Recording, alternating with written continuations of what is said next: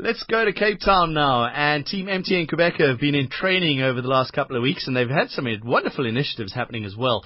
Today, they've been virtual riding. It's strange things that are happening. Joined to the line by Team Principal Douglas Ryder. Douglas, first of all, congratulations on your World Tour license at last. Yeah. No, thanks very much, John. Amazing week that we've had, actually. Let's talk about what you guys have been doing. Mark Cavendish has joined you. He's your new member of your team. I thought he would only join you next year, so it must be a little surprise to have him early. Well, I mean, this year, at this time of the year, we do 2016 goal setting, and we connect the riders together, and they bond and build relationships together, because when the season starts, it's like a freight train that leaves the station, that picks up no passengers and never stops and turns around. So, they might only see each other again February, March, April. Depends on their race program. So it's nice to get the team together. Of course, all of our new riders, Mark Renshaw, Bernie Eisel, Cavendish, Nathan Haas, etc. These guys, they're all racing in their current Pro Tour team kit, because, they're still under contract till the end of the year, and they'll only come into Team Dimension Data kit in January. So, yeah, it's nice to have the guys together, nice to talk to them, nice to see them, and to do the bonding and building the team for next year. Does it help now that you're not relying on wild cards anymore? You know what your schedule is next year. Yeah, that's a massive help. I mean, the lobbying that we've done over the last few years to get into these races is tiring, and it's hard. And I mean, we've built amazing relationships with race organizers around the world, and we've become quite an aspirational team to have in events, because the guys race aggressively. They're always giving their best, and always performing at a high level, which has just been incredible. I mean, we were at the end of this season and the number one second division team in the world. Now to become a World Tour team is just incredible. And we know what races we're doing. 150 race days in the World Tour is incredible. So we know we're going to be doing the Giro d'Italia, the Tour de France, the Vuelta a España, Tour of Oman, Tour of Qatar, Paris-Nice, Tour down under, and everything in between. I mean, it's just, and then we can plan with riders. It gives our African riders more opportunity. We can bring many more African riders into Grand Tours, and so that they can grow as cyclists. Yeah, it's massively impactful in terms of the program and our logistics and organization, to have a World Tour license for sure. That's the one question I have to ask you. You've brought in these internationals, which are great, and it's great for South African cycling because you're still a South African team. But will the South African riders still have a chance, and the African riders especially? Well, Louis Mankey's left our team because he wanted to be in a first division team. For us to be able to attract the best young talent into our team and the best African talent, you want to be in the first division of any sport. I mean, when you're a child and you think about being the best in your game, in cycling, you want to ride the Tour de France, but you also want to be in the first division, which gives you more opportunities and guaranteed opportunities to have that chance to get into those races. So now that we're a World Tour team in the first division, we're hoping to still retain and attract the best African talent to our team. But on top of that, we're going to be bringing in a development team that's going to be also a UCI team, so a Division 3 team, that will be spending 6 to 7 months in our European headquarters and base in Italy. So we're going to build and bridge another, 8 to 10 riders from the African continent to try and, into Europe to race more. So we're actually going to be having 22 or 23 riders from the African continent that will be racing in Europe next year. That is significant. That's much more than we've had today. So we're doing more, not less. And the Quebec charity, when you move to Dimension Data, does that stay, everything remain the same?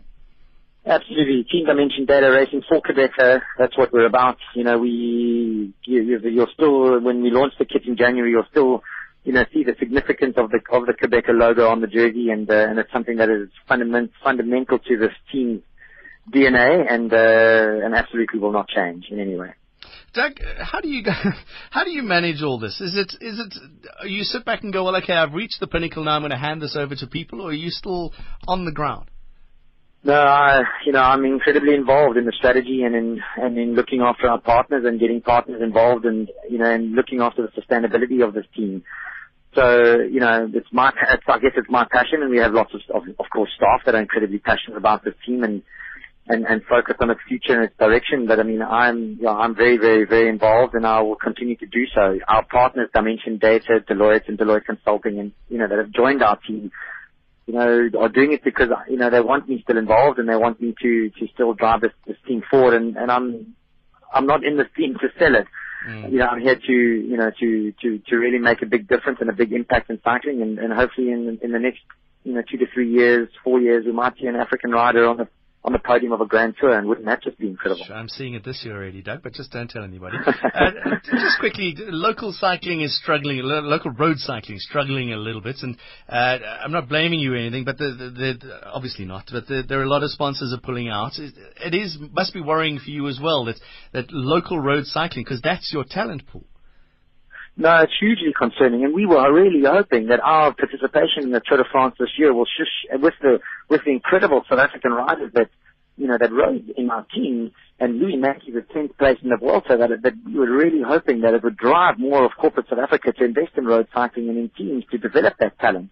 It's fundamental to our future and our success. I mean, I built this team to be an African team and to look after South African riders and riders from outside of South Africa across the African continent. So to see that the road scene in South Africa is struggling to find partners to support local road riders and give them professional contracts is really concerning for us, because that is the pipeline that will fuel and fill our team into the future. So I'm hoping that that there'll be a resurgence of corporate interest in local South African cycling.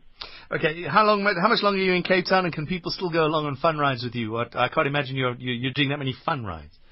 We've been here for 8 days. A lot of people have joined the team and rides, and we've had many corporate rides, which I mentioned data, and we had a breakfast with Deloitte with the team, which is just fantastic. So lots of opportunities to be a part of the team. Tomorrow is a nice ride from 11 o'clock from the Cullinan Hotel in the city of Cape Town, where we're based at the moment. So, if people want to come by and meet the team and ride with them, by all means, tomorrow is the last day, because they all go back to their homes on Monday. Maybe I'll get in an aeroplane. Thanks very much, Douglas Ryder, team principal of MTN Quebec, joining us live on the line from Cape Town. Great news for South African cycling. And as Doug was saying, it's just sad that it hasn't distilled its way down to South Africa yet. We need sponsors, and you can see what the sponsorship happens and how sponsorship happens in sport. And if you do well and you win, suddenly you're on the radio and you're on the TV and you're on the internet and social media, and you get coverage. I know that there was a women's cycling team that came to South Africa for the big race around Johannesburg, and they got massively covered. And it was the Live Planteur team, that's right. And they got massively covered, not just on and we did an interview with them last week as well. And it just seems to make sense, and everybody, you look it up and you see, what is Live Planteur? So there we go. Ashley Mulman-Passio is also doing things internationally as well, but you had to start here, and that's cycling. It's my sport, so maybe I'm a little bit more passionate about that.